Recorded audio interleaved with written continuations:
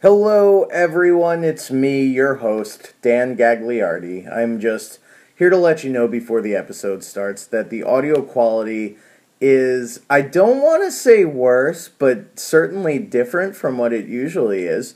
We were not recording in our little studio. We packed up our gear. We took the show on the road up to Sarah Lawrence College, where our guest Michael Levine was teaching a summer program. So we were recording effectively in a dorm room with, linoleum floors and concrete walls and tall ceilings. There's a lot of stuff for sound to bounce off of, so it's going to be kind of echoey. It's definitely listenable, but just wanted to give you a heads up so you know what you're in for. Maybe make it seem a little bit worse than it actually is, so that when it does start, you're in a good headspace of, yeah, this is fine, I can do this. Mike was a great guest, so I just want to make sure everyone sticks around to hear a really good episode of the King Me program, the official program of Kinging Me. So without further ado, Mike Levine and me and Rob talking about The Dark Half. And you may find yourself wandering through Bangor, Maine. And you may find yourself sprung from your twin's dark subconscious. And you may find yourself behind the wheel of a 66 Oldsmobile Tornado. And you may find your twin is a beautiful Haas with a beautiful wife. And you may ask yourself, so wait, am I a ghost or that twin thing from the beginning, or what was even up with that? There are very good reasons to be afraid of the dark. This week on King Me, The Dark Half.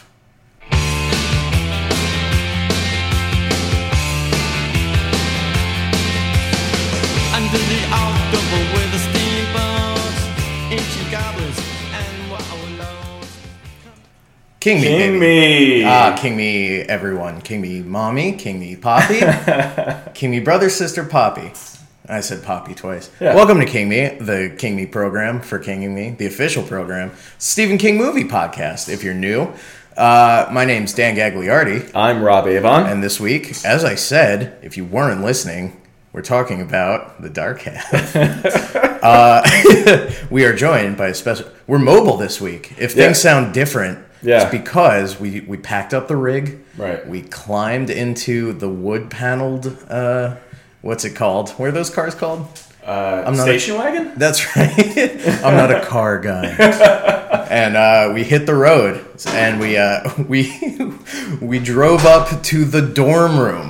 Yes, you came to something that most resembles like a hobbit hole. That's right. That pretends to be a liberal arts college known as Sarah Lawrence. And that voice, Welcome. that voice you're hearing is the voice of Onion contributor and author of Oh, the Flesh You Will Eat, Mike Levine. His new book. I'm sorry, it's Levine. Oh, shit! I should have asked. No, I was like... Right, my luck has been 50-50 and I'll take it. You know what? I was like, there's no way it's Levine.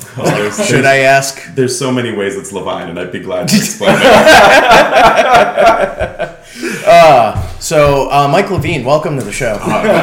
Son of a bitch. Michael, I was going to say your new book is All the Feelings, Melodramatic Monologues of a Teenage from Devastator Press. Mm-hmm. That's out now? Yeah, that comes out the 13th of this month. Awesome. So that will be out by the time this comes out, right? Yes, by the time this is out, that book will be available. Awesome. Oh, Robbie, keep me grounded. Yes. So, you just finished watching this movie. Yeah. Moments ago. Yeah, you have not had a chance to process. I'm picking feathers at my teeth. It's a lot. There's a lot to unpack here, and sorry to keep going with the Talking Heads parodies. It started a few weeks ago, and I think we got to keep it up. Yeah, I know. I think it can't stop now. The number one rule of having your own podcast is no apology. Yeah, well, I think you can't stop doing topics. The number one rule of having your own Stephen King movie podcast should not be your cold open is a Talking Heads parody. I don't know where I'm coming from with that, but we fell into it. And, I say you're setting these rules as we go. I think it's not like we're getting positive feedback on any of this. I'm just following my truth, I guess. Yeah. So I guess let's do our best to get into it. Yeah. Okay. So did either one of you see this movie? Have either of you seen it before watching it for this show? Absolutely not, but I've seen enough Stephen King movies that everything already overlapped. Right. Yes. Yeah. Okay. Yeah. So you had a sense of how like tropey this was. Oh yeah, definitely. Like we've got Maine, we've got alcoholism, we've got Mm-hmm. like, oh, I'm a writer, but I also want to fuck. Like, what? That's not a huge contradiction to me anyway. Now, yeah, as a writer, Yeah. yourself, do you want to fuck? I do want to fuck. All right, I'm all one right. of those writers. All right. But you have to you're a real purge king. that from yourself and have it picked apart by sparrows. And yeah, like other Stephen King's things, like a jean jacket is the ultimate evil. Yeah. Oh my God. Like, Yeah, boots. no, there Watch is- out for anyone in boots. It is a well-established trope at this point that greasers are the most evil people on Yeah. planet Earth. Yeah. And this movie is no exception. Yeah. At this point, it'll have been a few movies ago that we talked about. God, what's it called? Sometimes they come Sometimes back. They Come Back, Yeah. which is a movie. Have you ever seen that one? No, but that's a great title. It's a movie about a guy. This being, isn't one of those times. You'll have to wait for next month. It's a guy being bullied by the ghosts of his bullies. Oh god. Yeah, Stephen King has a real thing with bullies, and they're always like greasers who are more psychotic than most people Yeah. actually are. Well, bully ghosts make more sense than other ghosts. Like Yeah. a child that got murdered, I don't think it knows what's up. I don't think it has vengeance. That's true. That's a fair point. Yeah. This movie, it's Okay. Written by Stephen King. That's the screenplay. Directed by George Romero. Saw that, yeah. horror legend. Yeah, legend. Arguably the actual master of horror. Right. A title that gets given to Stephen King a lot, but Like, he basically invented a genre of horror. right. Yeah. He did not come through in this movie. Well, I didn't know if he was responsible for the more fantastical things like the broken china white Yeah, face. well, Like, that's trippy. that is the best moment of this movie, Yeah. far Yeah. and away. Yes. You get the feeling that that's maybe not even in the novel. right. Like maybe the part with the turkey pulsating in the hell oven yeah. was, No. and then he was like, "How do I save this? What's the opposite of that?" Because also in Thinner, there's that pie. Like, Yeah. it's Oh, like, yes. that's like throbbing, and I'm like, all right. So Stephen King's drawing some throbbing. I wonder. Big I wonder fan of what's up. throbbing foods. Yeah. This week I writers who fuck.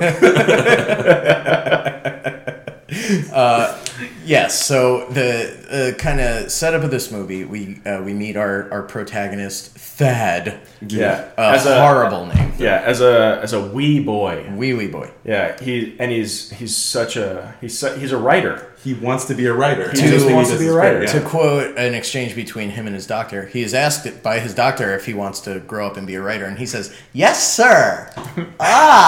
It's the worst child And acting. then he Yeah. gets the typewriter for going to the hospital, which is a great lesson for kids right away. Yeah. Just fake a seizure, fake an extra brain seizure, go for it. So yeah, he's got these horrible headaches, which cause him to act like he's having a stage headache. Yes. Yeah, that's Right. the main symptom. Having Yeah. a stage headache. Yes. And at a certain point, he collapses on his front lawn on his way out to the bus. And then there's that weird moment where the little girl getting on the bus goes, "Mommy, mommy, mommy, Yeah. Thad's in trouble," to the bus driver. Her mom's the bus driver. Yeah. Why wasn't she on the bus yet? Well, she comes back in Dark Tower, I assume, right? Oh yeah, she crossed through a door. Okay, yeah, good. that was attached to nothing, just in the middle of nothing. Yeah. Are you guys talking about the books? Oh yeah, no, we Because- do have a hard and fast rule that we are never allowed to talk about books. I already broke the format. How are we like 12 minutes in? We don't have a lot of rules, but that is Okay, well, I haven't read The Dark only Tower, one. so I was running anyways. So that reverse right. does count. Yeah. very excited for that movie, though. Yeah. I'm excited to finally talk about the Dark Tower Yeah. on this show. Comes up once every 2 episodes. I find a way to work it in. But so yeah, he's rushed into surgery. They take off the front of his head. Yeah. Oh my! And then that nurse. Oh god, the nurse She the very freaks out. unprofessional nurse. What is she exactly reacting to? Because She's- I didn't get the best look. I thought there was like a weird sort of blackness, but it wasn't until the eye opened that I was like, "This is somewhat interesting movie. Yeah, I don't think know what she- is typically under the front of someone's skull. A brain, I Right. assume. Right. But Like- she seemed to have a very negative reaction to just like tissue and Just the blood. brain, right? Yeah. Right. Yeah. And it would be such an easy thing to like go from like healthy brain diagram and pan over. And it's like some weird color purple. And you're Yeah, like, oh, okay, yeah. yeah. It's Yeah. like one of those comedies where like somebody dresses like a doctor and they accidentally end up in surgery. yeah. And they're like, ugh! Freak out real quick. Like that was her story. That's She- what the beeline. She that really was- freaks out. Yeah. And like the head nurse is like, oh, get it together. Yeah.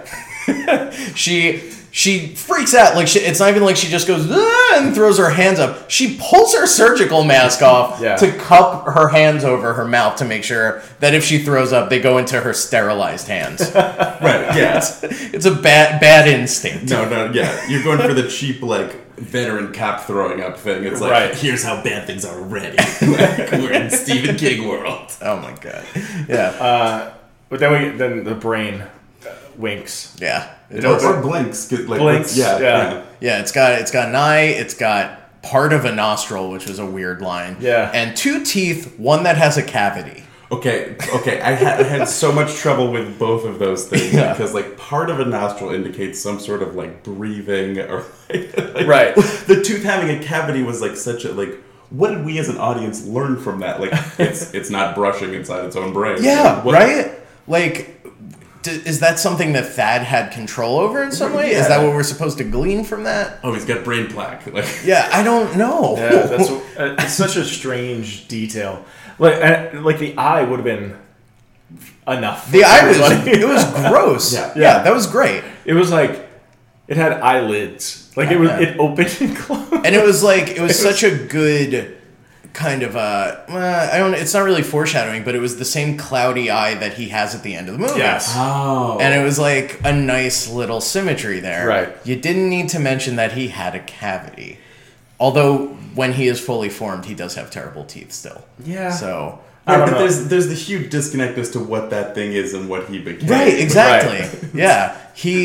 I don't know how that thing grows into a fully formed mean southern greaser. Right, no, why Southern? Why? I don't why? know. Because Stephen King's idea of what the coolest thing is so bizarre. Right. I don't know. The southern Maine connection reminded me so much of Maine Justice from Saturday Night Live. If you guys have ever seen that sketch, Yes. I wonder if there's something going on there.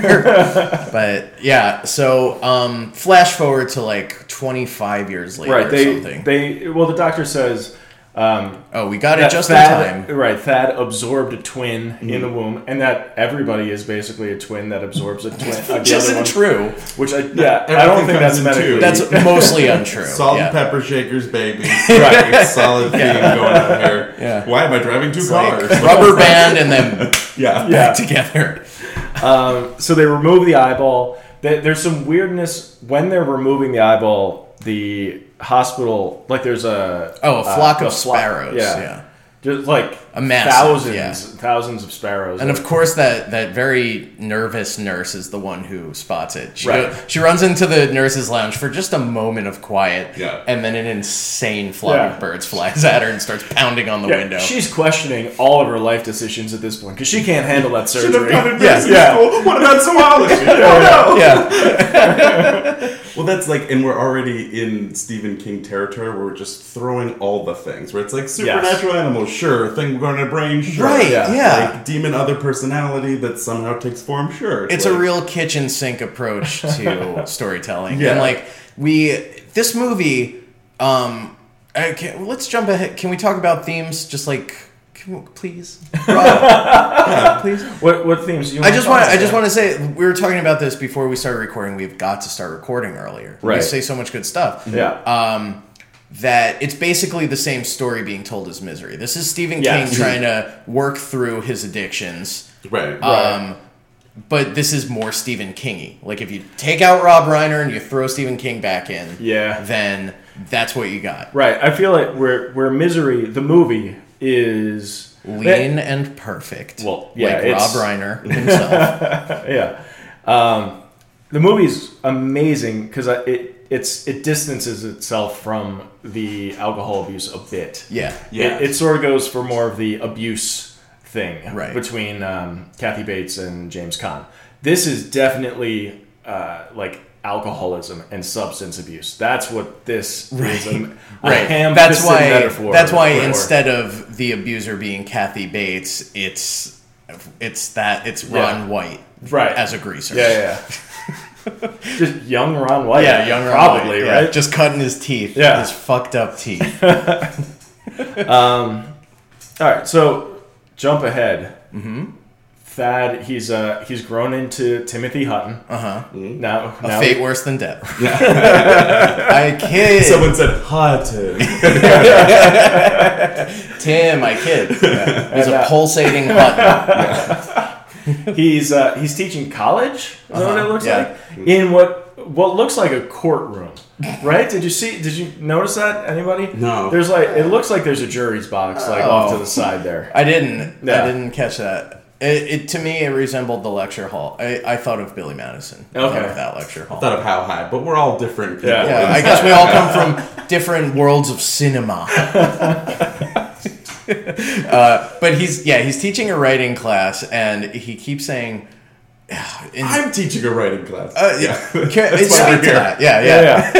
Okay, well, in general, the reason we're at Sarah Lawrence College is... Oh yeah, I kind of glanced over that. Yeah, I was just no. like, we're in a dorm room. No, I was fine with just saying Hobbit Hole, but every year I teach a writing program with like a stand-up element and a theater element to teens, and this year it's particularly ironic because I just wrote a book making fun of teenagers, and now I have to face them and laugh at them to their faces. So when you teach your writing class, like Timothy Hutton, Yeah. do you speak in very grandiose, like Ernest Hemingway poetic bullshit language about what it means to be a writer, and then use only masculine pronouns?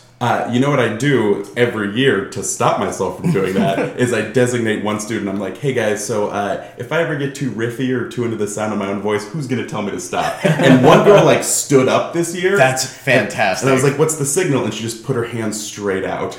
like stop in the name of love. And she hasn't deployed it yet, but I'm fucking terrified. That's so fucking cool. Oh my god. She's like gonna raise her hand to ask a question, but she hasn't. So it's like right there. Yeah. I don't know if it's going straight out or up. Yeah, So we maybe- got a quick draw all day. Right, yeah, So now it's she's like ridiculous. afraid of her own power a little bit. Yeah, absolutely. That's the goal of teaching. Oh, shout out to that girl. Way to go. So a relatable man who all he wants to do is be a writer and have this one kind of pencil, teaching a writing class. The Black So Beauty. already I'm identifying. Right, so he's teaching his class, and then when class lets out, there's this disheveled sort of sleazy-looking fella in the back of the room who Yeah. comes up to him with a copy of a book by not Thad Beaumont, but George Stark, Yeah. peddler of trashy sort of... This was so weird. This whole plot line where this sort of scumbag guy comes out of nowhere and he's like, sign this book. I know it's you. And then he's like, lays out the whole thing. He's like, maybe you were young and you weren't successful with your own writing, but you wanted to write this smut to make some money, but you didn't want your mommy to read it either. It's just so weird that why would Timothy Hutton care at all about using a fake name to write these other stories? Right. That doesn't make sense to me. I don't get it either. It's this guy tries to blackmail him. Yeah. He says, if you don't pay me money, I'm going to expose you as this trash writer. It's weird. Why wouldn't George Stark just be the character in the book? Right. You know? You mean instead of Lexus Machine? Okay, good. Okay, we're finally here. Guys, Lexus Machine. End of commentary. I don't know what else to say at that point. Yeah, the main character of George Stark's books is a guy named Lexus Machine. If someone was like, hey, have you read this book? The main character is named Lexus Machine. You know what you do? Hand straight out. Yeah, exactly. Yes, stop it. Yeah, no. No one You're does done. that for Stephen King. He just keeps on typing. Yeah, too many green lights with this guy. Yeah. At this point in his career, no one's told him no in 20 years. No. And through all the cocaine and all the drinking and all the pills, no one said no to this man. Maximum Overdrive came and went, and everyone was like, keep going. No, absolutely. I He's waving him through. Yeah, more laps. More victory laps. I deeply and sincerely admire Stephen King's like sheer volume. Right. It's so funny how much of yourself you expose directly or indirectly with that. Right. Because I couldn't even remember the name of the Johnny Depp movie that's also this movie. Secret Window. Right. Yeah. What's that? That's this, except they are the same guy. Oh, Yeah. Right. Okay, you could at least release those back to back, right? Yes. Like, don't wait years and be like, "Wow, I've seen this guy before." Jesus. Yeah, it's weird. This movie is Misery plus Secret Window. Yes. That's it. Plus the birds. Plus the birds. Plus You know what those birds? Krang from Yeah. Ninja Turtles, Oh, but yeah. in your head, instead of your tummy. Yeah. Yeah. And that's it. The end. Yeah, the end. Yeah. No, what? So okay, Right. So he blackmails him and then talks to his agent and his His divorce agents. Yeah, was his what I divorce wrote. agents. Because they were. hell? No, this was when divorce was the sexiest thing in the world. Where it's Oh, like right. that's why we live in apartments across. which is town. why they had to have the sexiest people in the world playing. Oh, wonderful! Oh, it was great. that Oh, guy my was so sleazy. Saul Silver from that thing you Yeah. do. Oh man, yeah, that gross looking guy just They have to pay me to read my authors. yeah. Yeah, she's on like a cordless phone, and it was clearly supposed to be a status symbol of the time. Yes. Amazing. yes. Gigantic. A luxurious apartment. It was wonderful. Yeah, recessed floors. Oh yeah. Oh, Who pretty doesn't sweet. like a conversation pit? Those are eternal. Come on. So the scheme they come up with is basically he's gonna take control of his image. He's Right. he's gonna get ahead of in front of the 8 ball. Is that the turn of phrase that I'm looking for? Yeah. Yeah. Yeah. You can't talk about sports at Sarah Lawrence. We will get kicked out. I think I've seen alarm flashing. It's a Please sport don't. on a table. Still. Anyway, he's trying to do it. Yeah. Do it right. Wait, can I? Oh, this is good for Sarah Lawrence. He's trying to reclaim his agency. Excellent. Yes. Yeah. So Back on track. I'll just cut that 20 minutes of stammering. Yeah, security just turned their car around. We're okay now. They took the boot off Rob's car. So yeah, the scheme is like he's interviewing someone. I thought they said he was from the New Yorker, but that might be no. He's not from the New Yorker. I'm just thinking of the townie guy going, "Oh, y'all that New Yorker." Yeah. So right. So he's gonna He's doing he's taking back his image. He's Yeah. gonna reestablish himself. He's coming out as the actual George Stark. He's been writing all this stuff. So there's this big they're doing like all this publicity. They're gonna take pictures. They're gonna in front of that Yeah, fake tombstone the for fake George tombstone. Stark. Not a very nice guy is the inscription on the tombstone. yes. I kind of like that. Right. Yeah, I like that. And the guys from the New York Times, the interviewer, the dude with the ponytail. I forget where he's from, but he does have a disgusting ponytail. You know who else he is? No. No way. Are you serious? Oh my god. Mike is desperately trying to figure out No, I'm not. what the fuck is No, I know exactly what it is. You say it really? first. No. Oh my god, he's Brady's dad from Silver Bullet. Yeah, he is. Trust me, this is huge. The whole reason we started doing this podcast was because we wanted to talk about Silver Bullet, A this werewolf shitty, movie. a shitty Yeah. movie from 1986. Right. And- Starring Gary Busey and Corey Haim. Wow. Yeah. It's- Yeah. Highly Top-notch. recommend it. Yeah. We'll Dropbox it to you. Please it's do. very much worth it. But that was Brady's dad. Oh my With god, a I did ponytail. not realize that. Yeah. That's a weird moment when he's interviewing him. He's like, I don't mind doing this interview, Yeah. but George Stark would. Wait, I have it. Do you want me to? Yeah, please. All right, well, okay. First, real quick, we meet the guy from the Times. I'll grab his name in a second. But we also meet Homer Gamache. I've been waiting. No, Oh, I'm yeah. finally arrived. Yeah, Homer Gamache. Oh my gosh. Should we do a tiny profile on Gamache? Yeah, well, this is going to be Townie Profile. All right. Here comes Big Bad Bear. I wonder how much they pay for it up to college. Broad, booze, baseball. That's just about the finest smell in the world. Except maybe for pussy. They don't cotton the outsiders, and they probably won't have a phone there either. Loony, loony, loony. What is it you want, Ernie? I want some Rango. Last town report said you were in arrears in your taxes, Andy. They're not retarded. They're disturbed. Guess I'll never be lucky. Hell, I ain't married anyone. Lazy man. Let's make us a baby doggy style. Welcome to Townie Profile. Glorious. Yeah.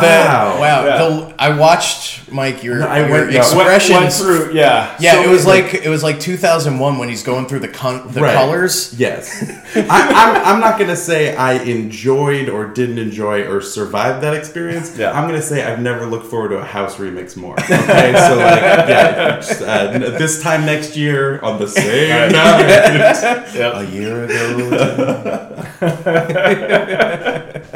So let's talk about Homa Gamache. Homa Gamache. He's he's the photographer. Oh, he's a funny little fella. This is the first bit of dialogue that he has. He comes It's- out swinging. Please, Yeah. yes. This is when he's taking pictures of Timothy Hutton out on the back porch or whatever. Photographs of teddy bears lying in coffins. I want to make them into a book. The final perfect comment on the American way of death. All this folderol we put ourselves through. Hate funerals. Hate any kind of folderol. I'll show it to you when it's done. Who knows? Maybe you'd like to write the text. So that's Homer Gamache. Yeah. Like open challenge, by the way. Like, what is this comment that is the final comment on the American way of death? Like, can we even like? You are cute, but you also die. Yeah. But then, like, I can't. just put a few fucking rocks on there. It makes sense. So, my question. This is a huge PR campain, right? We are to understand that Yes. George Stark is the most popular writer Right. of this world. Right. Who else is going to write about tits? Yeah, who the fuck is Homer Gamache? He's some townie. Right. He has a strong Maine accent. Yeah. He's clearly a lunatic. Whoever, I don't know whose head he cut off to just get the camera off the neck instead of lifting it. Right. It's like, only one way to get this thing off. But And we're also just setting up pins to knock him down. Yeah. now, where it's like, But how did he get involved in this? I have no He's clue. Homer Gamache. He seems to exist outside of time and space. Oh, man. He has always been and always will be. Yeah. The Alpha and the Omega. Gamache is going to Gamache, I think. It's so strange. And then we get the interview a little bit with the New York Times and Timothy Hutton, where Timothy Hutton is talking about George like he is another person. Yeah. Like he's like, oh, George wouldn't like this. Yeah. And he likes this. He's like, and he like kind of threatens the guy, doesn't he? Yeah. Let me. Pretty directly. that right. Yeah. Forgive me for noting, but these behaviors could be interpreted as classic symptoms of schizophrenia. Yes, I'll forgive you for noting that. It's pretty snappy. I like it. I don't think George would, though. I don't think George would like any of this, Mr. Donaldson. This isn't George's idea of a fun morning. In fact, I think it's safe to say that George would want to have your balls for breakfast. That's not. He kind of. It's so weird that most of George's violence is like balls and mouth based, like genitals and mouth. Yeah. Also, did you hear him slip into a slight Nicholson? Yes. Yeah. Balls for breakfast. What why is he threatening this guy who's interviewing him? I have no idea. It doesn't make sense, and especially because later on we're supposed to assume that Timothy Hutton is not killing people. Yeah. Right, because there's the classic exchange like, how did he come to life? Well, maybe it's when you tried to kill him. Right. Right. That's the only thing we have to go off. Right. I love when someone's weird leap of logic is exactly what's happening. Yeah, of course, yeah. So they do that. They stage like that photo in the graveyard in front of George's fake headstone. Yep. Then I guess it's the next day that there's a hole dug out where the headstone was. Yep. Which you find out casually at some point in some scene. You could have seen it. Why not have an open grave shot? Did we see it? No? It's just like someone calls Michael Rooker, Detective Michael Rooker. It's Digger Holt. His name is Digger Holt. Yeah, he's the grave digger, and his name is Digger. What? And his last name is almost Hole. Yeah. Jesus Christ. Wow. All right. Okay. Fine.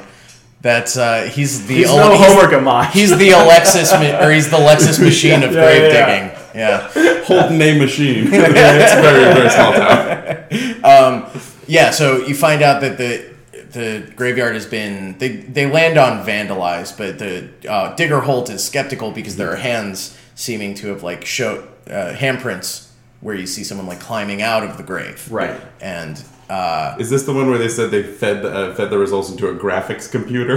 Because I was like, oh, I missed that. I was waiting for like one nugget of like old computer shit, and I got just that. like green grid, yeah, a matrix. Wow, I can't do anything. But you know, one of those computers that has graphics. Yeah. Yes. So right, Michael Rooker is the sheriff, right? And he has hair, which was jarring. Yeah, that's weird. Yeah. But so he goes, he checks out the hole, and he's like, it's a hole. I don't, like, this is nothing. It's a shallow hole, yeah. Like it's... I can't, what do you want me to do with this? But then somebody... He's got terrible police instincts. No, they're awful. Someone vandalizes a graveyard. He's like, pshaw. And then it's like clear who committed a murder, right. And he brings him a beer. Yeah. He's like, I don't think you did it. And then the wife's like, yeah, I'll take a beer. Yeah. Like she just made her first decision of her life. Yeah. And she's also like, what's going on here? He's like, we found your fingerprints at the crime scene. She's like, well, isn't that the darndest thing? Yeah. Well, Rooker has a dumb wife, too, because she just comes in and has a 2-line scene where she goes, problem? Bad? And then he points a gun at her, and he's like, my bad. Yeah, this is like, the only time you can hug. Yeah. Is when I have pointed a gun at you. This is a great movie. Yeah. So is this around the time that Timothy Hutton has the weird dream? What, with the China doll? It must be. It must be, right? Because he's George is sprung to life at this point. Right, he's actually right. This is actually where he does kill Homer like immediately after. Homer's our first kill. Ooh. He's our townie profile and our first kill. Oh, this is our first crossover. Yeah, this is very exciting. Beaten with his own leg. What the hell was that? Well, because we saw it hanging out, and I was like, "Is this key evidence?" But now clearly we know that he like walked back, right, looking for some in the truck, and it's just in the window. He's like, "Oh, right." Well, when right after seeing him like later on in the movie, you know, like the way like his face, he's like kind of goofy and like over expressive with his face. He's got a Bruce Campbell quality to him. Yeah. So he saw that leg and he was like, that's my murder weapon. That's what we're doing. But no one else gets like murdered by their own shit in any kind of like significant way. Everyone else just gets their throat cut. Yeah, just a lot of like straight razoring because again we're like in that weird greaser thing. Yeah, straight razors that make switchblade sounds. Really funny Foley work. It's a little thing to harp on, but I got a lot of delight out of it. Homer's dead. But then he has that dream that you were talking about with the China. Yeah, so he's like he's in the house that they're doing all like the press stuff at, right? Yes. So he goes down into the basement. And there's like a big oven, like a big cast iron oven that he opens, and we see the pulsating turkey, which peels back, and then there's just like a twin in there or something. Some kind of twinish. Yeah. And he turns around and it's his wife sitting in the chair, but she has a China doll face. Yeah, it's all white. Creepy. Yeah. Porcelain. Mm-hmm. It is pretty upsetting. She's like looking down. She looks up. And it's weird. Yeah, it's very much like a psychological Horn of Plenty. Yeah. It's just like you just spill it out where it's like, well, what if my face breaks? And my teeth melt and crows or sparrows? Then her face breaks. And there's a skull under it. And the whole time there's like George is talking and saying things like, I'm gonna win. That's not his tone. I think he says cock knocker at one point. It's like I'm gonna cut your dick off and shove it in your mouth, and I'm gonna cut my dick off and shove it in your mouth. I'm gonna cut everyone's dick off, and someone needs to have some other part of something in their head. Like, be like me. Like it kind of makes sense on those. I don't think they thought that far, but I did. But that is a king trope with like calling like people like weird. Made up fuck like, knuckles. Yeah. Like shit like, biscuit. Right. Yeah. You want to do another one? Tommy knocker. That's the next episode. All right, so then they go back to Do they live in Maine, or are they just shooting this thing in I Maine? think they live in like a different part of Maine. Most of this is in Maine, though, right? Yeah, it's in like different towns in Maine. Yeah. It's like, I think, a contractual thing where, like, he doesn't have to set his next book in Maine. Or, like, movie. Excuse me, movie. Right. Jesus. Please. Yeah, you get the double Maine, and then thin can, ice. Then you can do Dreamcatcher in Alaska or whatever. Right, Yeah. That must have been exciting. Alaska, the Maine of the West Coast. So where are we at, Rob? Well, okay, so Homer Gamache is dead. Michael Rooker asked Timothy Hutton where he was during this, and Timothy Hutton was in New York, and everybody's like, anybody see you in New York? And they're like, no, I don't know, like, kind of, they don't have enough to arrest him, basically. But Hutton's like, you should go check out that scumbag guy who was trying to blackmail me. He might be your man. Right, yeah, which... Right, so, but they his send... landlord? Yeah. Oh my god. His landlord. Delightful. Yeah. You're 2 weeks behind on your rent. Not that much. No. In like a slum. Right. It's like if... Yeah. And then, but Two cops, the landlady, they like break into the apartment, and we don't see it, but we see like a silhouette of him, and he's like sort of splayed out, blood everywhere, and there's like weird shit coming out of his mouth, which we find out what that is later. But if you listen to if you didn't jump ahead this far, you know. Yeah. And then one cop throws up, and then the other one does. And the landlady just sort of stands there with a sassy look on her face. No, she walks closer. Yeah. She's like... She squares up to it. Yeah. Like, as if to say, like, I want that money. Yeah. Where's don't my rent? think that this... Yeah. You this call her crazy for that, but it's worked before. Yeah. She just gives someone a stern enough look. Good. They like their arm twitches. He just spits his dick out. He's like, fine. You are not off the hook for this. It's definitely like Selena Kyle's landlady. Very flophouse landlady with like a yellow undone coat. So he's dead, and written on the wall it says like the sparrows are flying again, Yes. which is a dumb phrase that we keep seeing. It's the red rum of this movie. Right. We keep seeing it over and over and over again. So if we're tracking the spirit here, it's like he had the evil guy in him the whole time, and when he buried it, it leapt out into sparrows. Right? Or is it like... No, the sparrows are separate from him, I think. Okay, yeah, sure. No, I thought that once Timothy Hutton tried to like kill George Stark, that's when he like came back to life, and the sparrows carried the spirit. It's kind of like The Crow, that movie, where there's like always a crow around. Don't they mention crows? Sparrows. Do you know what species are? Oh, Rob, you fucking idiot. Were they crows in the birds? What were they in the birds? In the birds, they're like seagulls, aren't they? It's No, all kinds all of of them. Yeah, it was all of them. Sorry for squeaking.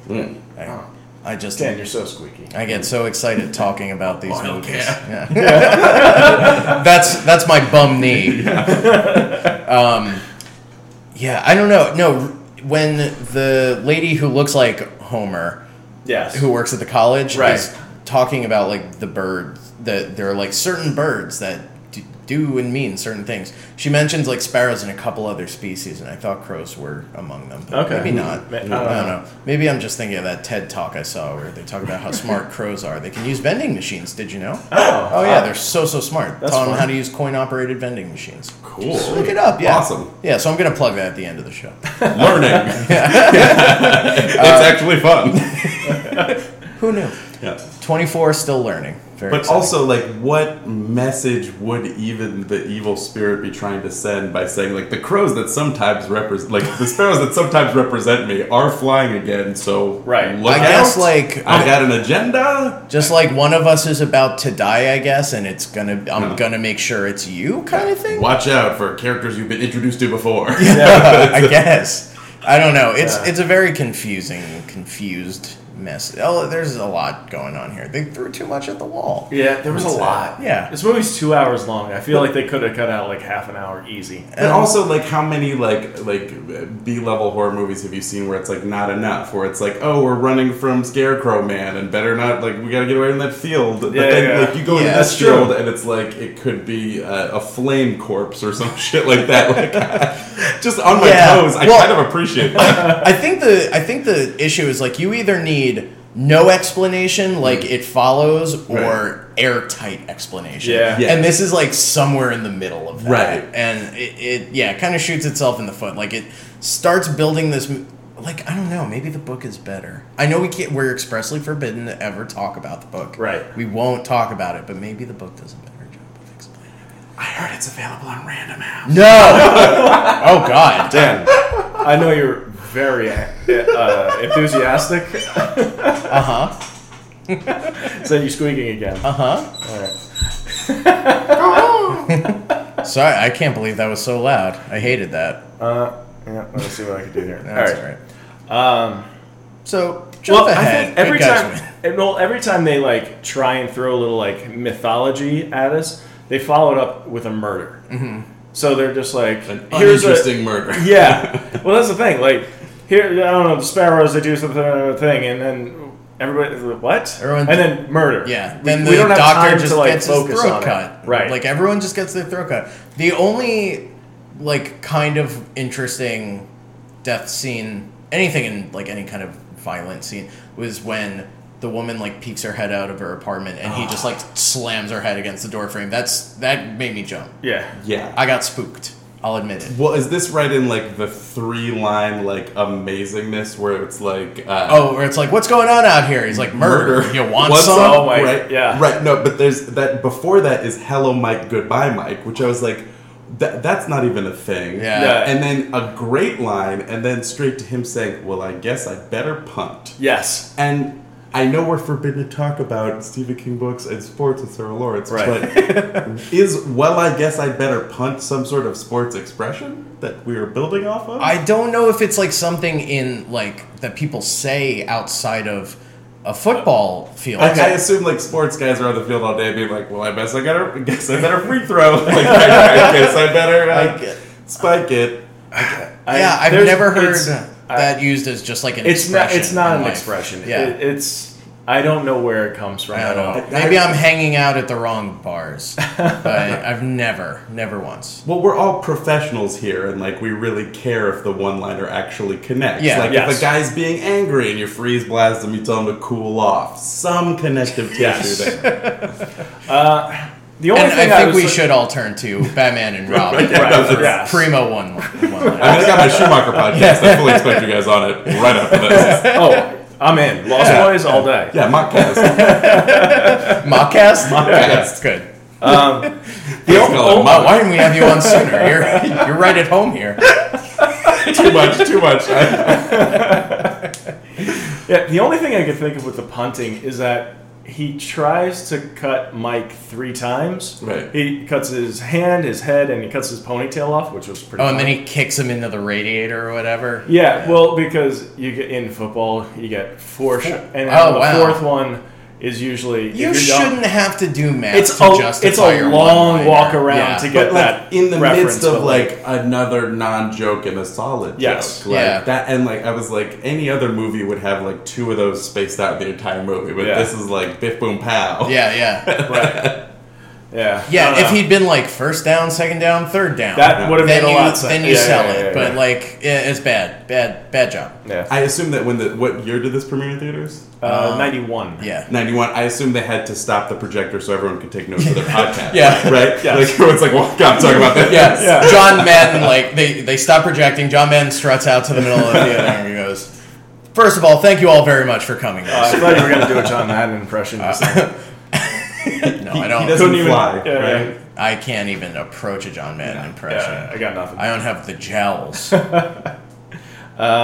So in that scene though, when he's killing that guy, he talks to the guy. Opens the door and we get that exchange where it's like, "What's going on out here? Murder. You want some? Right. Oh. And then when the guy closes the door, Timothy Hutton like swings his head around, and he's got this like face on. The makeup that they put on Timothy Hutton makes him look like a totally different person. I had to check IMDb to make sure that was him. It was so weird. Well, and it's also like really crumbles into like generic like Buffy the Vampire Slayer demon. It was like weird, like 3 boils and red eyes, like latex prosthetics. Some makeup artist sleeping in the back. Extra like shadowing on his face. I don't know. It was strange. It was weird. It just made him look kind of like shiny and bloated. And again, like Ron White. I can't stress this enough. It's just Ron painted White. a picture. It's just Ron White. So we get to a point where somehow George gains control over Thad's body and makes him stab himself in the hand with a pencil. Any one of these things would have been a cool movie. Like, they're only in touch when they're writing. Like, many, like, ideas were just, like, passing me by. Like, the people in a lazy river. I'm just waiting for my cousin to come. That's why Misery is so good. Because it just, like, hones in on this one thing. Yeah. He's in a bed. Yeah. She's his caretaker. Yeah. And that movie's so good. We should just talk about it again. Not it. Not the movie yet. Okay, I assume that happens a lot of this. It does. It does. I made a note, don't go there, 8 jokes. So one by one, George Stark kills off basically everybody that Timothy Hutton knows. Like his agents, the photographer, the guy doing the article, a bunch of cops, too. Yeah. Every cop except for the only cop who believes him. Right, except for Michael I thought Rooker. was a gross oversight. Which is crazy, because they're like, we have your fingerprints at these crime scenes. But I can't bring you in, buddy. Yeah, graphics computers can be a little wishy-washy. Yeah.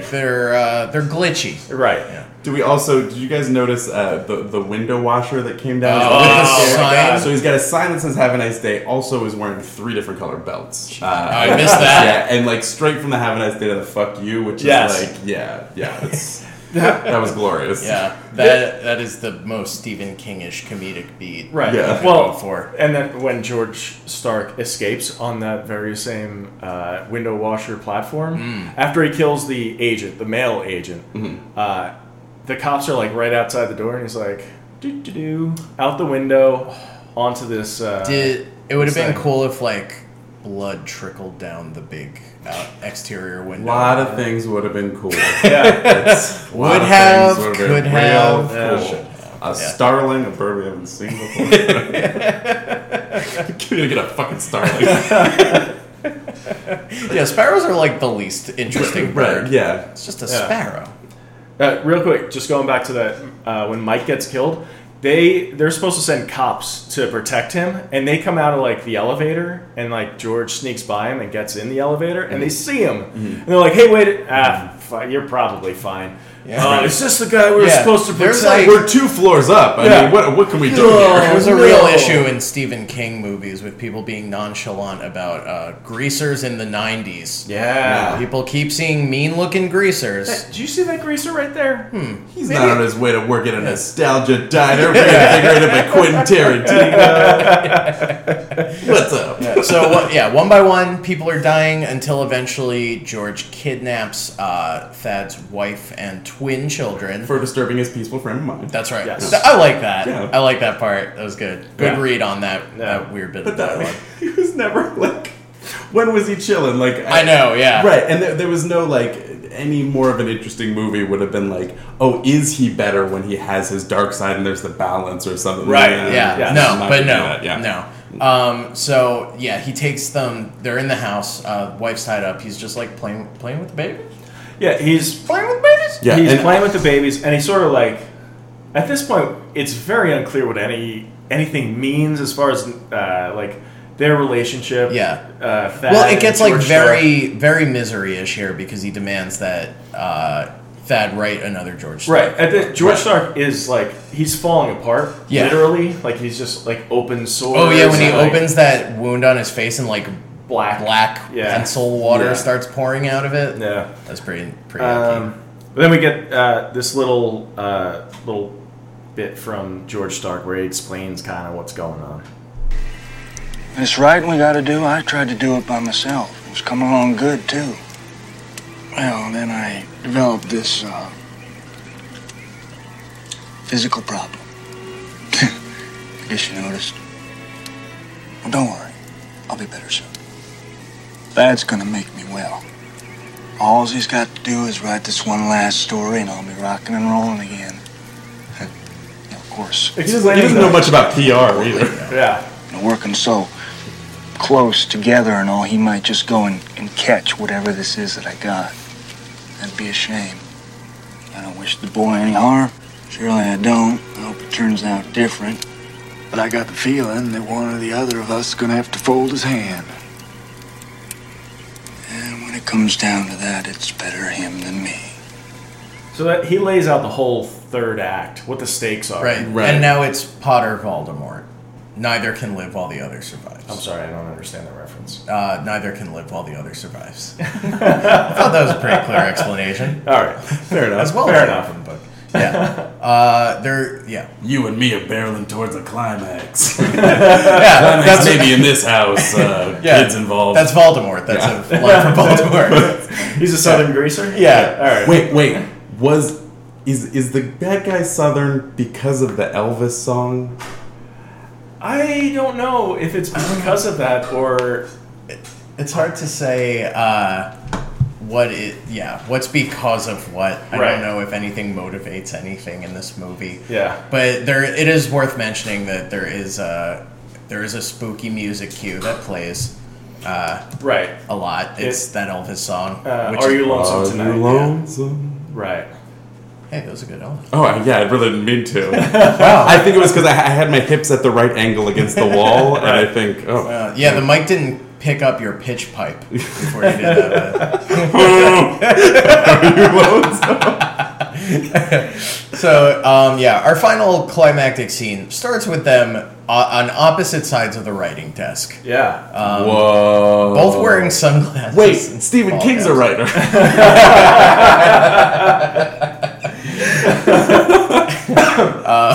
Who uses pencils maybe sometimes? Yeah, but when also he's feeling typewriter naughty maybe other and wants to fuck. There's a weird, like, I don't know, Timothy Hutton he's writing, and George Stark has not written anything. And his boils are festering, he's getting worse. Right. Yeah, and Timothy Hutton feels like he's got the upper hand here. Yeah. So, and that's also, like, there was two more Stephen King things that jumped in here for me. One, which I was, like, actually nervous about, is babies are not safe in Stephen King universes. This is true. But also, like, the idea where it's like, yeah, you can face ultimate evil and, like, kind of outsmart it. Right. Like that's very much a thing, right? Oh, yeah. In a big, big way. Mm-hmm. We did break our rule once to talk about, in the Dark Tower series, there is an evil train that gets outsmarted. Wow. By, How? So the train tells riddles, or the train likes riddles. It's like a supercomputer. Yeah. How stupid is this? No, what even is stupid? Okay. All right? If crows aren't bursting through the wall, it's not stupid yet. So yeah. Was this the episode with Amanda and Jeffrey that we talked about this? Sparrows, she's great. I think it was. This is a Devastator yes. thing. This keeps coming up. Sweet. Yeah. So the train is a supercomputer and it likes riddles, and if you can stump it, it lets you live. So the funny character, instead of telling riddles, tells jokes. And since jokes are illogical, it does not compute. That's amazing. Isn't that the worst? Yeah. The train that always tells the truth, the caboose that always lies. Where do you get on? I don't deserve to stop it. We get this bit of writing advice, too, from Timothy Hutton. Please. All right. I'm scared, Oz. Well, you know the only way to do it is to do it.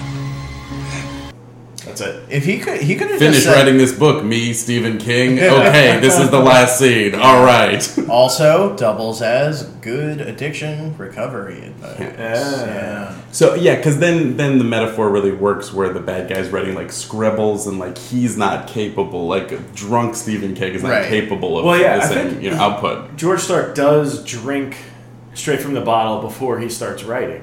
Yeah, and Timothy Hutton smokes. Yeah, but he she quit. To me, it's like he just has the vague sense that he's about to have outsmarted him, and I don't understand. Yeah, like, I don't either. Is it just like an arrogance thing? He's like, I got this in the bag. He's like, let me drink and smoke. Yeah. Which, I guess. And command nature? What? I don't know. Okay. I have no idea. I don't know why I'm looking at either one of you for these answers. I don't know, maybe, because he does seem like he's in control while he's writing, right? Yeah.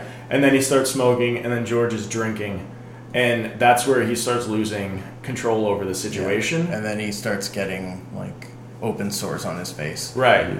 Yeah. I don't know. This is, like, I guess after, like, the height of, like, the AIDS epidemic. But I feel but like this would have rubbed people the wrong way. I'm like, does DTs have boils? It has, like, swelling and stuff like that, right? What is that? DTs, like, the delirium tremens, your barrel fever, the shakes. Oh. It's when you're recovering from alcoholism, you get these weird like, tremors, but I don't know if it was a side effect. Interesting. Maybe. Yeah. That's He had cauliflower eel all over his face, maybe. I don't know. Looking for some interesting extra layer. We'll just tack it on. And we'll post a link to the Wikipedia article for that illness. Yes. Also, the movie Philadelphia. Oh my god, that was just on. Yeah? Like, before I left the house to come here. No kidding. I was watching Philadelphia. Wow. That's weird. So, it's too bad that this is coming out, like, 5 weeks after we recorded. It's hard to talk about this climax in a way that's, like, interesting. Because it's not very... There's no metaphor to, like, the books falling off the walls. Like, just, like, hungry-ass sparrows who have been, like, inhabiting evil and, like, they just want one night. It's their Shabbos. Yeah. They could just feast on, like, one guy and then leave everyone else alone. Yeah, so, like, the thing with the sparrows is basically that they exist to shepherd people from the realm of the living to the realm of the dead. Yeah. And they've flocked because they're supposed to take one of them over. And they end up taking George and they pick him apart piece by piece. Yeah. But not before. It was amazing. It was amazing. It was pretty great. Yeah. We gotta get the ribcage out of here. Don't break it all down. Don't break it all down. We gotta take some back. Yeah. We gotta make like 10 wishes. Yeah. We can redeem this for 10 cents because we're in Maine. Yeah. I'm trash. But not before he goes to shoe one of the babies and he takes the typewriter and smashes him in the hand with it. Yeah. And again, I was like, misery. Yeah, I was like, definitely. in every way, this is just a worse misery. Yeah. So is that just? I mean, that's the end, it, right? Yeah. Like it just. Michael Rooker sees the birds pick George apart, though. Yeah. So he's like. So now two people seem crazy. Right. Yeah. And then the birds. Oh, the wife too. Also, the twins are staring at this. He doesn't cover their eyes or anything. No, but also like to me, we like just like so many wonderful like missed opportunities. But like the baby crawling towards the razor, I was like, oh, he's in the baby. Like, no, it's move the baby away from the razor, and this is the first sensible parenting decision. And this is a man who, in the beginning of the movie, focus grouped a murder with his own children. Yes. Try and kill that guy. What do you think, baby? Oh man, that moment actually, like his wife just stared at him. Yeah. I was like, oh my god, am I watching a marriage fall apart? Like she's also like familiar and completely unfamiliar with his moves. It's like, you always say such mean things. He's saying mean things now. It's like, it was really weird. They also like the thing with the drinking and the smoking. They establish it pretty early on. Like she's talking to him about it. She's like, Thad quit smoking 3 years ago, but George still smokes. Yeah. And drinks a lot. It's like, what are you talking? Like that? I don't know. That whole "that's not me" thing. I don't know. Yeah. It's kind of weird. It's yeah. I don't know. I don't know if I agree with the message of this movie. Like, I don't know. Yeah, do be a better person. I agree with 5 of its 8 half messages. That's pretty on target. Yeah. 2.5 messages. This is another movie that just sort of ends too. Yeah. Well, how does it end? At least you get a vortex. There is a vortex. The sparrows do fly that ribcage off into a vortex. Like Michael Rooker sees that happen, and then it's just credits. Right. Well, how can you reasonably? What's the conversation after that? Just guess that's it then. There's like 15 dead people. Yeah, that are never. No, that case is never going to be solved. Yeah, 2 seconds of the only evidence flew into a vortex. Right. on the wings of spectrum. There's no paperwork for that. Timothy Hutton's fingerprints are still all over all of those crimes. Oh, he's going to jail for a long time. Yeah, no. He's done. But there's like, I mean, how hard would it be to just cut to a baby with yellow eyes or something like that? Like, just come on. Because then you keep your duality theme that you like dropped off a while ago when you were like, well, typewriters versus pencils is the real one. Good versus evil. There are two kinds of people in this world. Yeah. Even your hands on top of a typewriter are underway. You know what I mean? So, yeah, I was trying to remember, like, what are the final frames of this movie like? And it's the birds in the vortex. That's it? Yeah. That's seriously it? Right? Right. Jesus Christ. They fly off, That's and very then it's just unsatisfying. like the sky and credits. That's it. Oh my god. Yeah, because I was looking on IMDb, and the final lines of the movie are whatever Michael Rooker says to the wife. Yeah, like when he's like, get back or get down or whatever. Mm-hmm. That's it. Yeah. I just like, can we just have also, another 0 out of 1 people found that helpful. We're not any of them, of those no people. Yeah. Yeah, and like, how hard would it be to have the wife just sit around like, you know, it's been years, honey, since you like told someone that you were gonna cut a part off of them and stuff it in another part of them. Like, I just want to say I appreciate it. Like, yeah. Thanks for not trying to cut any dicks off and stuff. And then like, Dad, I want to be a writer like you. Done. Right? Yeah. Right? Okay, great. Yeah, just anything. And, yeah. Oh, and then he looks to the camera and tugs on his collar. That's my number one favorite trope. I love it so much. All right, so I guess that's the dark half. Yeah, that's the dark half. All right. Segments? Let's do some segments, baby. Oh, that hurts my parts! This is Oh, That Hurts My Parts, where we talk about our least favorite part of the movie. Yes. Mike, what hurt your parts? I think that we didn't spend more time with the window washer guy. Like he had a huge emotional arc from "Have a nice day" to like go shove it up a like random arm motion that means shove something. Like, and that must have been shattering for him. Yeah. What's the rest of his day like? Also, he ran into George, so what was that like? He must have, right? He was on that thing. Yeah. Well, that was another unclear thing because probably just pushed him off. The window washer comes down to that guy's office, right, which I think is just to establish that guy that platform that he's standing on is there, so George can escape it. But where did that window washer as go? I thought it was. Yeah, I was like, we're for some physical comedy here. Window washer always funny. Oh, so, some like silent era. I was just there, Buster Keaton shit. And the thing where he shines the window, but there's no glass. Just wants to look busy because the boss is looking. Come on. He was looking at the woman in her gazongas. Yeah. Good use of the G word. Yeah, we're at Sarah Lawrence, right? You could say gazongas here. Yeah, that's the only one you can say here. So weird, but you know, I'd have one. Yeah, we've been here for like a good hour and a half now, and I haven't seen a single Lusty Busty co-op. No, this is like an entirely empty, haunted liberal arts campus. It is so terrifying. Thank you guys for joining me. I really appreciate it. You seem a little stir crazy. All your belongings were piled up into a corner in the room. Yeah, absolutely they are. I bought new luggage while I was here. It's been a series of disasters. So, Rob, what hurt your parts? There was a lot of bad ADR in this movie. Yeah. A lot of bad overdubbing. Like Arrested Development Netflix season bad? Yeah. It was like every time it happened, it like pulled me out of the whatever the scene was, which probably wasn't that interesting to begin with, but I didn't like that very much. And I had sort of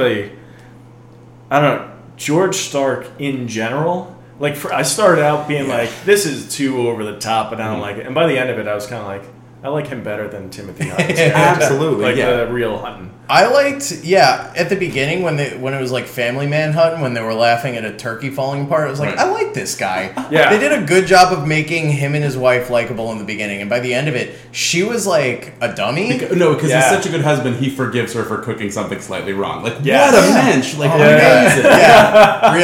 Real class act. Jesus. Also, like, if a bird falls apart like that, it is tender and juicy. Yeah, it's great. Yeah, it was very hungry. Falling off the bone, bro. Baby. The bones are melted. You can eat the bones. I did have one other thing that hurt me, which is because I was paying so close attention to like when they show what the actual writing is. 'Cause Yeah. I love when you see it on did you pause on that? Well, and there was one point I didn't like freeze frame any, but there was one point where it's like there was a joke where it's like at 9 o'clock she came, at like 10:30 she came across, and what? No, And that's nothing. So and it got a came- big laugh from the guy who said it. Came always means orgasm. Yeah. Right. Came across as like you suddenly realized she was there. Like I don't know. I could not parse that. I watched this. I ended up watching that part of the movie like 2 or 3 times because I kept falling asleep. Right. It happened. Scandal. Yeah. Ooh, I don't like most of these movies. I don't know why we're doing this show anymore. It eludes me. People like it. Yeah. Yeah, good for us. Yeah. If we say that enough, maybe it's yeah, I don't know. I think for me, what hurt my parts, kid actors always get me, and when that kid, Those babies? No, they were fine. You didn't like those babies? No, they were natural. They were decent babies. They were actually they were old like character actors. They were just method. Yeah. Yeah, and there's some emphatic like cooing ADR where Yeah. he's like Yes. hugging them at the end, and it's like the babies made more sounds than most babies make in a day. yeah. Oh, You just want like one Chihuahua yipe thrown in. Yeah. Or just a Wilhelm scream. What do you want to throw it? No, just that kid in the doctor's office. So you want to be a writer, do you? Yes, sir. Yeah. Oh, so bad. For a kid who does a pretty good fake headache. Yeah. Really can't deliver one line. Mm-mm. Terrible stuff. But that joke is perplexing, to jump back to that real quick. The came across business. That's nonsense. Yeah. I don't know. Nothing. I got nothing. You'd think that'd be the first thing the reporter would ask. It's like not like the whole. It's like. Right. It's like that Seinfeld episode with the New Yorker cartoon. It's like, hold on, bro. Like, came across means gave an impression. Like, I'll be up late tonight. What about your shining moments? Yes. What did you particularly enjoy about this film, if anything? I enjoyed a lot of it. I enjoyed the big salad. I like sort of scarfed down on it because it's like so many other Stephen King works. You know it from the Treehouse of Horror episode. Right. And so like by the time I saw Shining, like it took me a while to understand how actually like deeply spooky it was. So I was just very happy anytime sort of a new thing popped up, and angry every time a new thing wasn't actually addressed or dealt with whatsoever. Sure. Yeah, a lot of loose ends in this. You know, sparrows, the spirit carriers of the bird world. It is well established by that one thing that one lady said. Yeah. Storks, babies, sparrows, souls. Yeah. Storks are just, end of diagram. Sparrows are just old storks. Yeah. Dan, what was your shining moment? Oh man, probably the porcelain thing. Yeah, that was real good. That was super creepy. Also, speaking of like no reason, like hitting one trope again and again, where he's like walking through the house and everything just starts breaking. Yeah. Like, that was so, like because like I guess that was like uncontrollable temper and like when it gets out that's like that's a thing in was it Firestarter? Am I thinking or Dead Zone? Dead Zone. Yeah. That's the house catches fire and like the fish tank bursts. Yeah, that's a cool thing. The water starts boiling in the fish tank. It's a great little image. Amazing. So, yeah. Does that bring us to our King tropes actually? Is that a good segue? Yeah. Segue? Yeah. In the book I'm working on now, there's a spooky monster.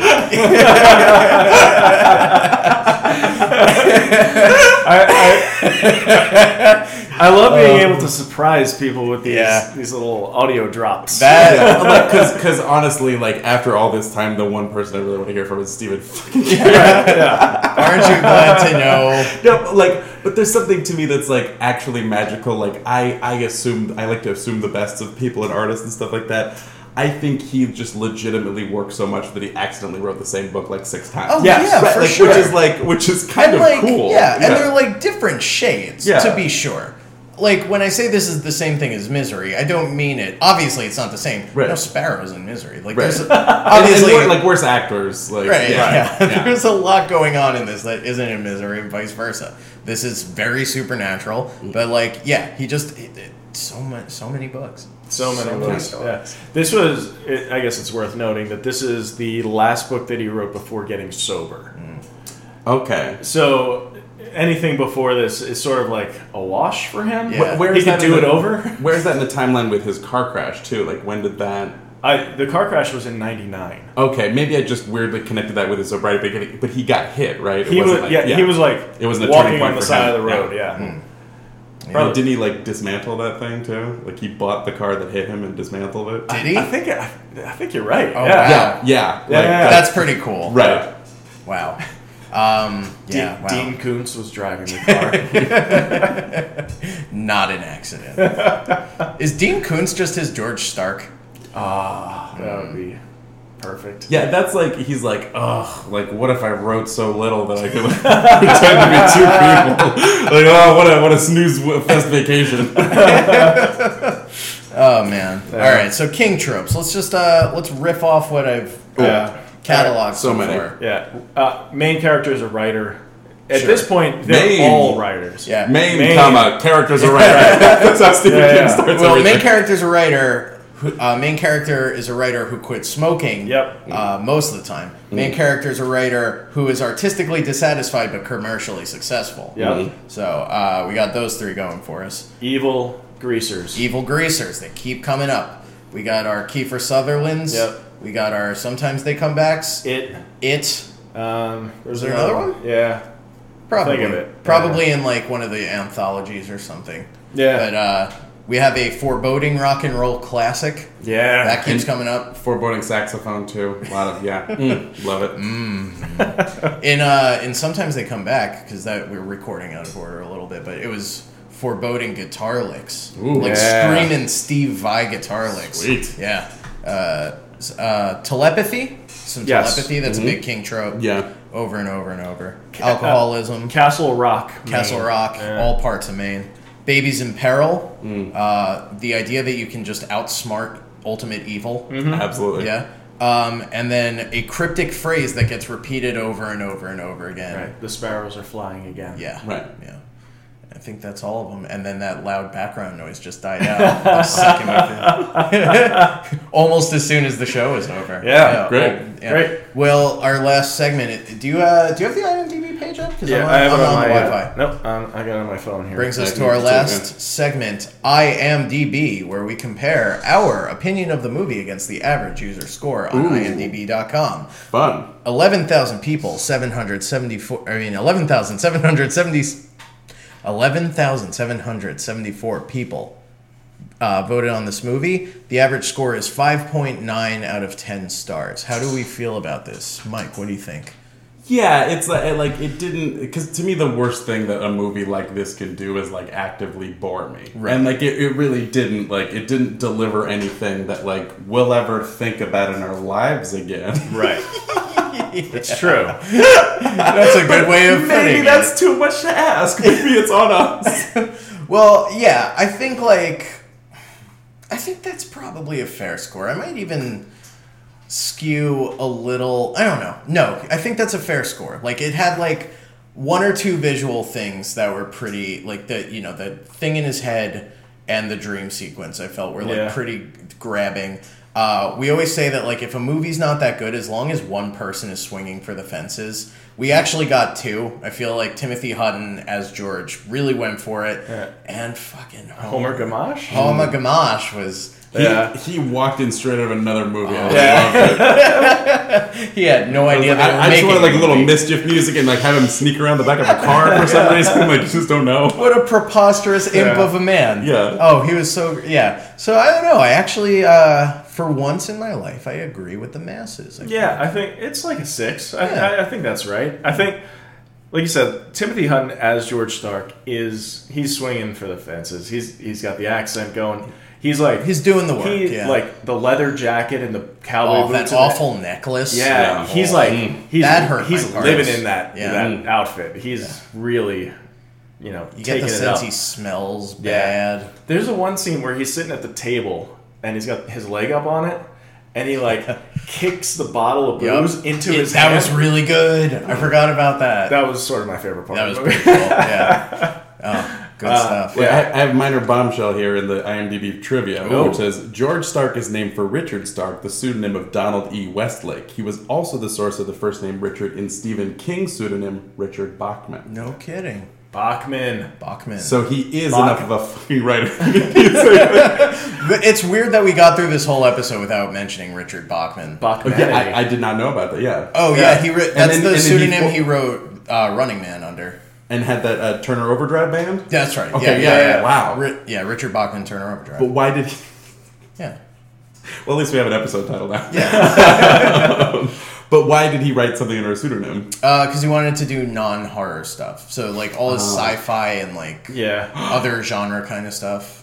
I have a you-know-what to read if there's sci-fi out there. I'd love to, Yeah, that's, and then you can also go back and listen to our Running Man episode. Yeah. Ooh. Yeah, it's not even behind a paywall or anything. Nice. It'd be my favorite dance and maybe my favorite Stephen King. That's what the book's about. Yeah, I hope so. It's just it's more of an instructional pamphlet than right. a book. It's like no narrative. It just says act, next page, like you're running, comma, man. That's the epilogue. Oh man, so I guess that just about does it. For us. I think that's it. Well, Mike Levine. Yes. Thank you so much. Now I feel like a full person. That's my character arc. Oh, we've purged the movie. We've gone through the Levine vortex, and now we're fully in reality, which is strange. And depressing. So once again, the new book is All the Feelings, Helodramatic Monologues for Thespians of a Teenage from Devastator Press. That'll be out by that's out now as of the release of this episode. It's out now. Cool. Anything? Where can we find you online? You can find me on most things as at BizMichael. Yes. Yes. And if this comes out before the end of the month, I'm running an international monologue contest where you can read the monologues into webcam and win prizes. Awesome. You win a bucket of feelings. Great. I am very curious to see what that means. Yeah. Awesome. There'll be a video you can post with it too. Yeah, it's gonna be fun. Yeah. Awesome. Yeah. I could use a bucket of feelings. My cup runneth over. As for us, as always, we encourage you to rate and review us on iTunes. If you leave a review as Stephen King, we will read on the show. We actually. We have to. No, we're recording out of order. We'll do that for. Yeah, we'll do it next. That's fuck it. Fuck you guys. But maybe by the time this comes out, somebody else will. So make something up, right? So rate, review us, and character as Stephen King. Yes. Master of Horror Stephen King, and we'll read it on the show. Yep. Helps other people find the show, so that's actually a very helpful thing to do, and it makes us feel like big, strong men. You can reach out to us on Twitter at KingMePod. You can email us at kingmepod@gmail.com. Yep. We're also on Facebook, so you can look us up there. Yeah. And I think that's it. That's it. Next week we will be back with the Tommy Knockers. Oh boy. Yeah. That's a real doozy, right? It's a mini series, so All it's about 3 to 4 hours. I'm guessing vampires? Aliens. Oh. Yeah. Cool. Yeah. I've given up too much of my life for this show. Just one more, man. One more. No, like 70 more. Yeah, that's the thing. You saw that spreadsheet. It's long. That's epic, yeah. And when we started there, since we started this, we've had to add 6 more. They keep coming out. And you found one at Walmart. I found one last night. Wow. Or it found me, really. Yeah. It seems beyond coincidence, doesn't it? All right. Well, that'll do it for this week. I'm Dan Gagliardi. I'm Rob Avon. And we sign off, Mike, by saying Stephen King's name in a long, drawn-out voice, if you join us in doing that. Well, Stephen King.